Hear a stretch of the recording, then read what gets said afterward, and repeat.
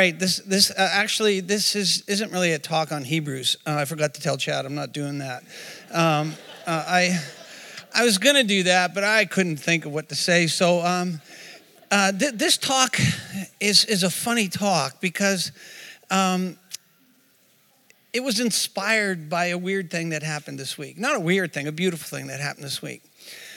A fella comes to my office and he is going through a tough time, a really difficult time.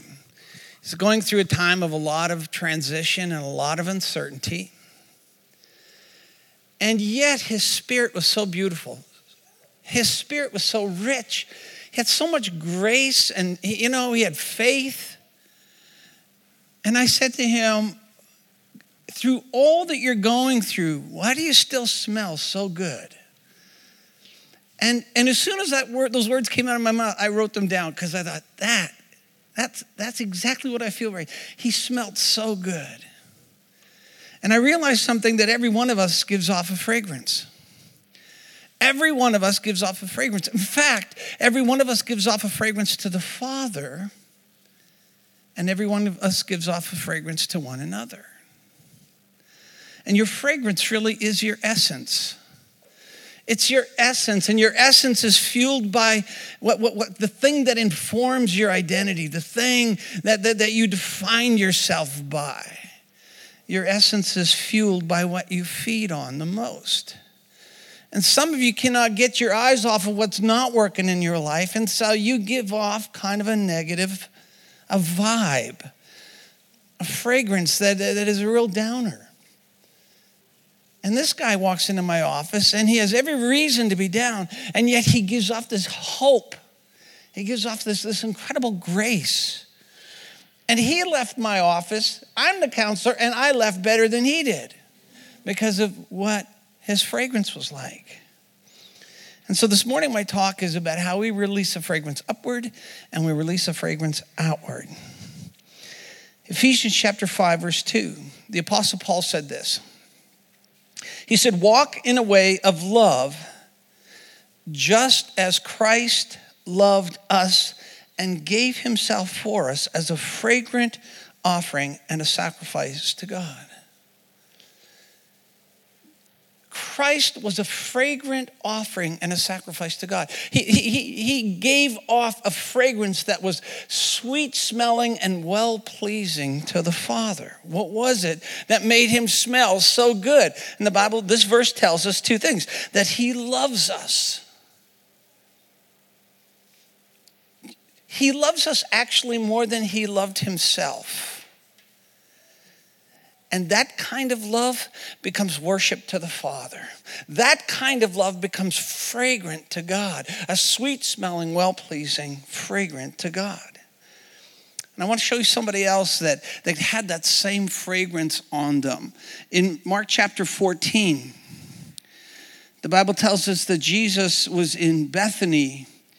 He's at the house of Simon the leper. As he sat at the table, it's more likely he was reclining at a table because they didn't have tables like we had tables. So as he's reclining at a low table, a woman came having an alabaster flask of very costly oil of spikenard. Then she broke the flask and she poured it on his head. And there were some in the room that were indignant among themselves, and they said, why was this fragrant oil wasted? For it might have been sold for more than 300 denarii and given to the poor. And they criticized her sharply. And by the way, I just think this is funny. Of all the things to say after somebody walks in the room and pours oil on somebody else's head, you're going, well, what a waste. Like as if that was normal. Like, do you just do that? Walk into the room, dump oil on somebody? And if it wasn't expensive oil, you wouldn't even bat an eye. Oh, Jesus got oiled. You know what? And you don't even think about it. I just thought that was weird. But Jesus said, leave her alone.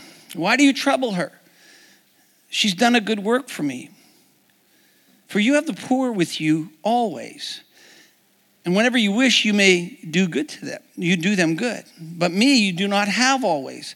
She's done what she could. She has come beforehand to anoint my body for burial. And assuredly, I say to you, wherever the gospel is preached in the whole world, what this woman has done will also be told as a memorial to her. Now think about this. It's 2 days before the Passover, okay? Passover is a big Jewish festival, great celebration. Celebrating the time when, the Israelites were about to leave Egypt, and they marked the doorposts, and when this angel of death came, it passed over all of the Jewish homes that were marked by the blood. And so they're celebrating this great celebration. So it's a very religious week. But the religious leaders, you know what they're doing? They're not preparing sermons. They're in the back room of some place plotting to kill Jesus. They are so threatened by him and so mad at him that they're thinking, enough is enough. We're going to kill him. That's what the religious leaders were doing. Jesus is 2 miles away in Bethany. And he knows by the Spirit of God, he's about to suffer greatly. He knows that he's about to die on a cross. He knows this is coming. This is only days away. And so he's in Bethany where his friends live.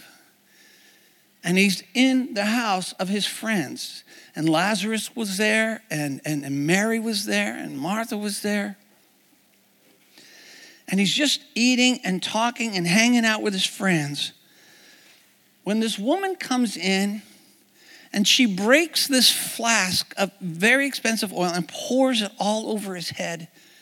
And the Bible says, and I love this phrase, it says, and the fragrance filled the room. And the fragrance refreshed and energized and changed the atmosphere. It filled the room. A lot of scholars think that the woman could well have been Mary Magdalene, or maybe Mary, the sister of Lazarus. Whoever the woman was, the one thing we know is that she loved Jesus so much. Because this oil, this spikenard is so expensive. It would have cost her virtually everything that she had. She loved him so much. This was unbelievably expensive. And this way she was literally pouring herself out on Jesus. Why would she do that? I was thinking about it. I think this woman, she saw something in Jesus that rest of us miss. She saw something in Jesus that even the other people around the table somehow missed. She didn't just believe in Jesus. She didn't just appreciate Jesus. She knew that Jesus was worth everything. He was worth everything she had. He wasn't just a Sunday Jesus or a pray before you eat a meal Jesus. He was worth absolutely everything that she had. She loved Jesus more than she loved her own life. And that kind of love shifts the atmosphere in any room you walk into, and that kind of love is a fragrant smell to the Father. That kind of love is worship. This oil was so exotic, so expensive, they had to import it from India. And the commentators suggest that this woman had been collecting this oil because it was so expensive in small amounts for the better part of her life. And putting them together, to pour that much on Jesus' head, it would have required quite a bit of oil. And they said that would have cost her a year's wages. You put it all together, it was like 50 grand. What a radical act of worship. But it's a really good picture of what happens when you actually give yourself. When you sacrifice yourself, you give up yourself for somebody else. When you give and serve and love people with tangible acts of kindness, tangible acts of goodness, you release a fragrance into the air. You release a fragrance into the heavens. You see, I've come to realize this, and I know this because I do it at times. It is possible to go through all the forms of worship and not worship. You can sing and not worship. You can pray and not worship. You can actually even preach and not worship. I've done it. okay? It's also equally as possible to love people and be kind and good for selfish reasons. But this one thing I know for sure, it is impossible to actually truly worship God and not serve each other. It's impossible. They go hand in hand. The Bible says that when you give to the poor, you lend to the Lord. Jesus said, as you have done to the least of these, you've done it to me. I came across a story years ago, and I love this story. There's a little girl in the state of Georgia in 1887, okay, 1887. In 1887, this little girl's reading the Bible, and she comes to Acts chapter 7, verse 34. And in this is the retelling of the story where God comes to Moses, and he says, I have seen the oppression of my people. I want you to go back. I'm sending you back to Egypt. This little girl reads this and actually thinks that God is talking to her through this verse. So much so she cannot shake it. She cannot get rid of it. She can't stop thinking about it. She's relentless with this. Until finally, when she's 18 years old, 18 years of age, her family sends her to Egypt. 1887, they didn't have planes in 1887. They barely had boats in 1887. To get to Egypt was no small thing. 1887, who wants to leave town in 1887? Never mind go to Egypt. And so the parents send her to this mission base in Egypt with her sister, as if that's safer. And so she gets to this missionary base and she's there, she just didn't fit. It was wrong. It didn't feel right. There was something not working. And weeks and months passed. And then one night, there was a knock at the door. A man from the neighboring village begged her to follow him to the village. And she went with him to the village, and she got to the village, and there he took her to his house, and there was his wife hemorrhaging to death on the floor. She had just given birth, and they couldn't stop the bleeding, and the woman died. And Lillian is there, and she doesn't know what to do. She's only 18 years old. They wrap the baby up, and the father gives Lillian the baby, and he motions for her to take the baby, and she doesn't know what to do. She's 18 years old. But she knows that as you've done to the least of these, you've done it unto me. And so she takes the baby. And she goes back to the missions compound, and the baby's colicky, and the baby's sick, and the baby's crying for weeks and weeks. And eventually the director of the missions compound says, we're not an orphanage, Lillian. Take the baby back. Take it to the village. Give the baby back to the village. Lillian didn't know much. She was only 18 years old. But she packed up everything she had. She took all the money that she had and she bought a donkey. And she sat on the donkey and she held her baby and she went to the village. And the people saw the love that she had and the care that she had for this child that was not her own. And they looked after her. And they would give her food. And they would give her clothes. And they would give her babies.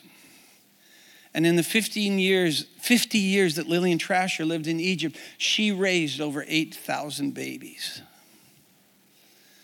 And to this very day, that was 1887. To this day, there are orphanages and hospitals with her name on it. That was the impact she had on that nation when she gave up her life. She gave of herself. That is a sweet-smelling, well-pleasing fragrance to the Father. And you may not be a baby person, but when you give what you have, you become a sweet-smelling fragrance to the Father, right? Number 2, we're called to be a sweet-smelling fragrance to others. I've told you this before. My dad, I can smell Aquavelva like across the street. I know that smell. By the way, the sense of smell is quite remarkable, don't you think? A certain scent can transport you instantly to another place and another time. Shelley Hergert, I was absolutely crazy about Shelley Hergert in grade 11.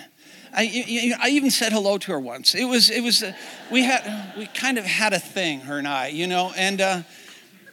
and I was a little creepy, I get it, but she wore this white musk stuff. You know what? I smell white musk, and that was a long time ago, and I think Shelley Hergert. That's how powerful scent of smell is. And I can think of aqua velva, and I have aqua velva in my brain because my father was a simple guy. He was a house painter. And every morning he'd put on his painting clothes and then slap on the aqua velva and then come and have coffee in the kitchen. I can't drink coffee really well without smelling aqua velva.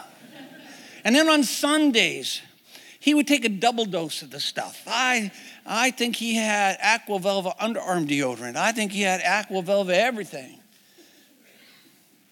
One Sunday, and I've told you this story before, I think I've told you all my stories before, but my dad had dropped my brother and my two sisters and my mom off at the door, and I'd go to get out, and he goes, no, you stay in the car, because we needed to have a conversation.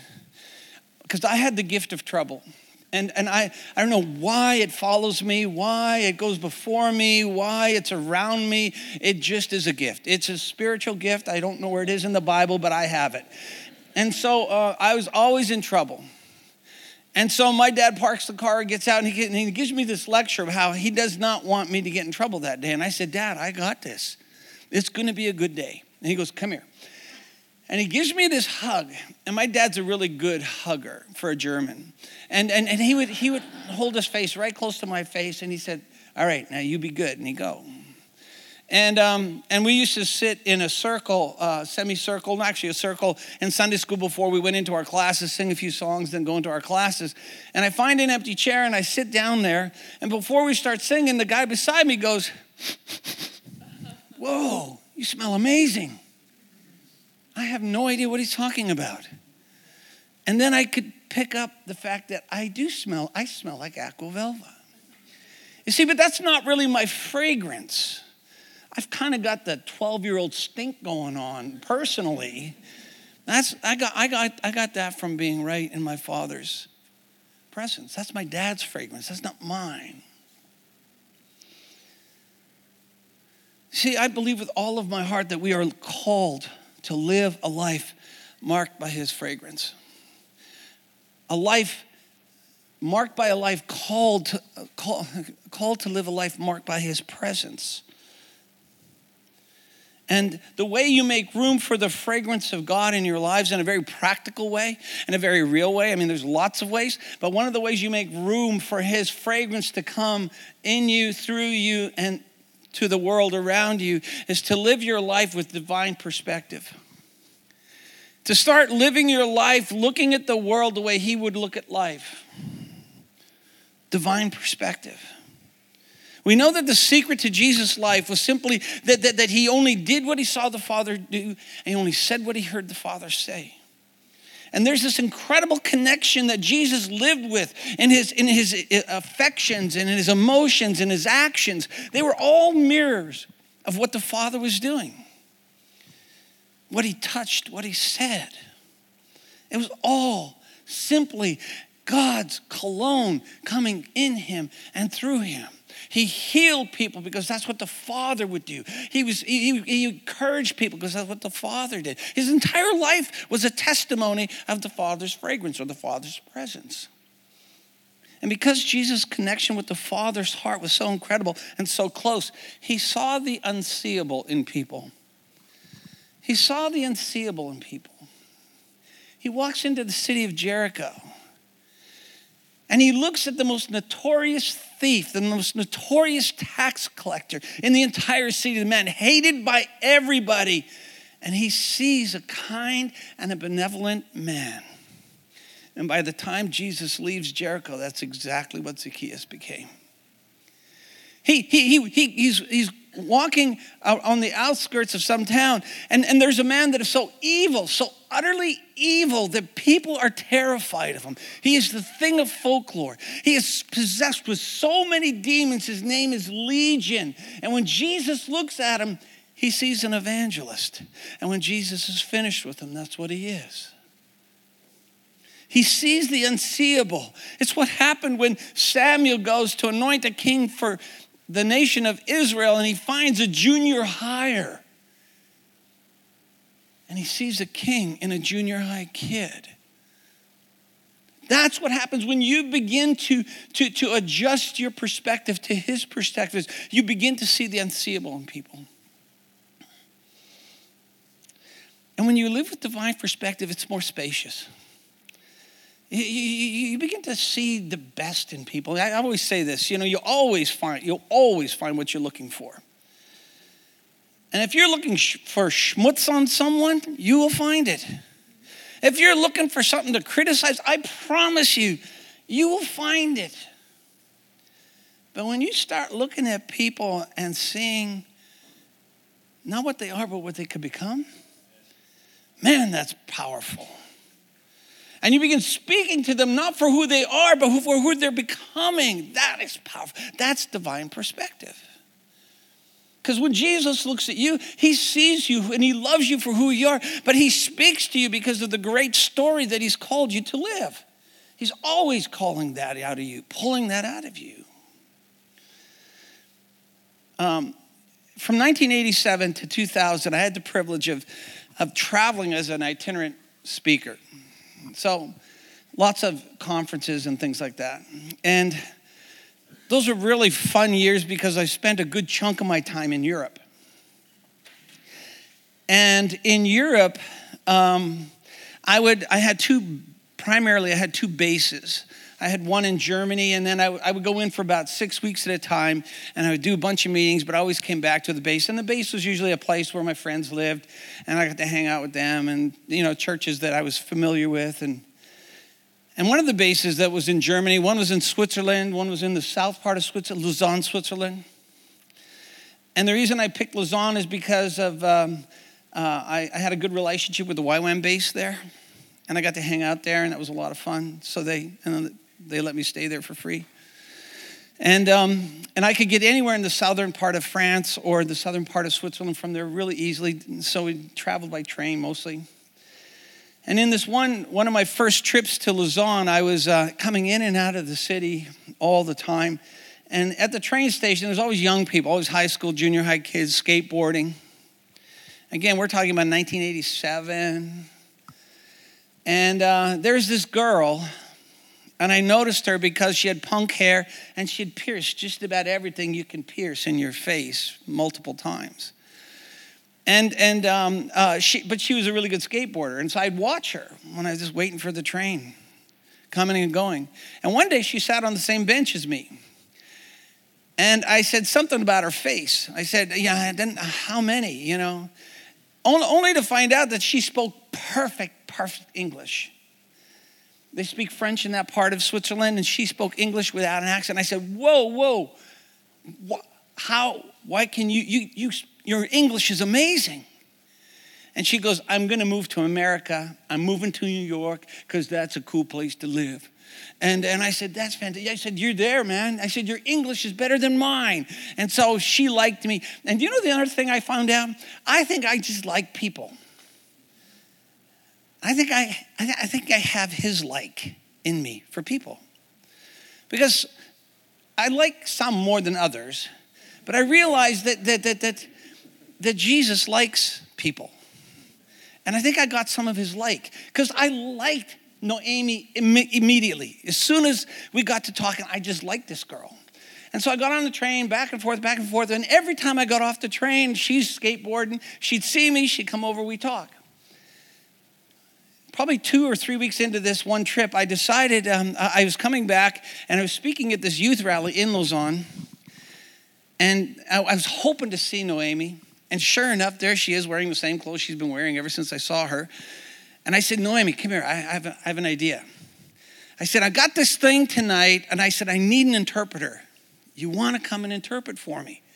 I said, I'll probably be able to pay you something. And she goes, cool. Is this okay? I said, that's fine. That's perfect. And so the youth pastor that was driving me to the event, I said, we got to go pick up my interpreter. He goes, we got you an interpreter. I said, I got a new one. And we go pick up Noemi. He goes, oh my God, what is it? I said, that's my interpreter right there. Because she was a little shocking to look at. And apparently she rocked it. I can't speak French, and so she did an amazing job. What was really beautiful about the story is that my friends in Lausanne, my YWAM friends and my youth pastor friends, they took this girl into their hearts. They took her into their homes, and they loved her, and she became part of that community. And every time for the next 13 years that I went back to Lausanne, Noemi was always my interpreter, always. Fast forward 10 years. Lost touch with most of my friends over there. Haven't traveled really much since 2000. And I get an email from my friend Bryce. And attached to the email is this little promo about this huge international youth convention in Geneva. And the keynote speaker is none other than Noemi, the keynote speaker of this thing. Man, I love that. I got to be, see, when you begin to live and to walk with divine perspective, every single time you step into it, you step into a story so much bigger than yours. So much bigger than yours. And God's inviting us to see things from his perspective. He's inviting us to see the unseeable. And so if you start looking for it, you'll find it, I promise you. He's inviting us to come and share in his fragrance. And I'm going to invite the band to come on up. My last point is, how do you get that fragrance on you? It's the answer, you know the answer, but I'm going to tell you too anyway. How do you get that fragrance on you? Well, see, the answer to the question is, this isn't the shirt I was going to wear today. I had a white shirt out. I ironed it. And I had a white shirt out, and so I lay out what I'm going to wear right before I go have breakfast, and it sits on my bed, my white shirt, my really cool jeans, and they're there. And then I went and had breakfast, and when I came back, my shirt was all ruffled and wrinkled, and there were paw prints on it, and Murphy is a 10-pound Yorkie, pain in the neck. Murphy gets onto the bed. I didn't close the door. And so he starts rolling around it. He rubs his back in it. And it's, you know what? And he rubs every part of his body on this. And then when Murphy does it, Abby, who's his sister, who's only 4 pounds, does the same thing. It doesn't help that they were running around in the wet grass and then in the dirt and then on my shirt, okay? Do you want to know why dogs do that? They do that because they're pack animals. I Googled this morning.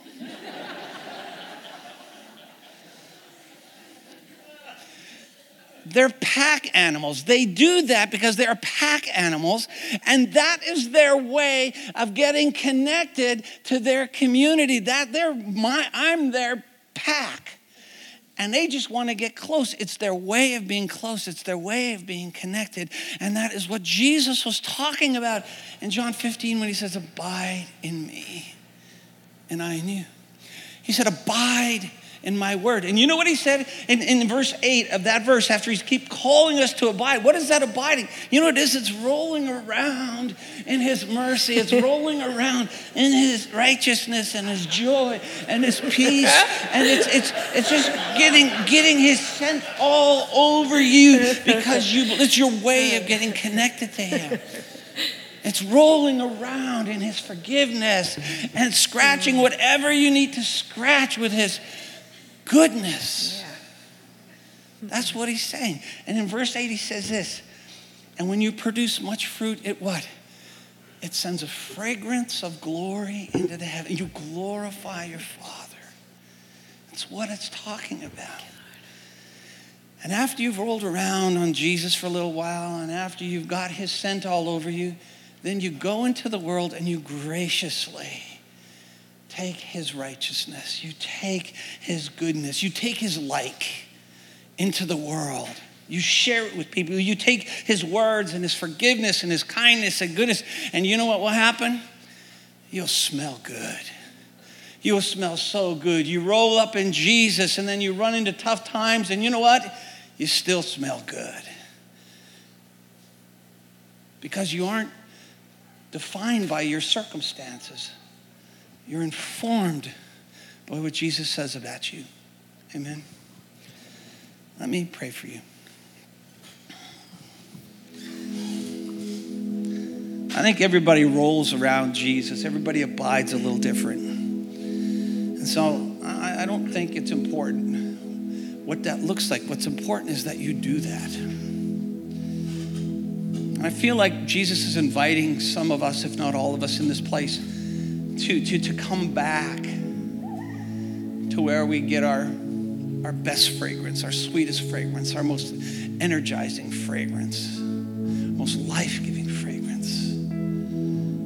Some of you are tired, just so tired. It's not even September and you're tired. And Father, I pray that you would even today blow through our souls, blow through our lives with your beautiful fragrance.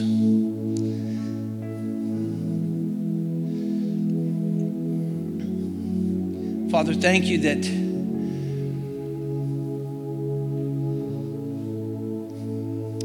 in the nation of Israel, where they were in the middle of a really tough time, a desert actually, and God gave them a rock, and out of the rock came a river. And they could do whatever they want. They could just look at the river, they could smell the river, or they could dive into the river and refresh themselves. And I feel like the Lord's saying, there is a river. You decide what you do with it. But if you give it everything, if you give yourself to the river,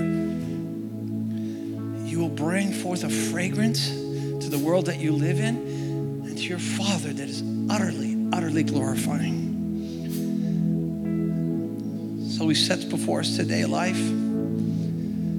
He says, choose life in Jesus' name.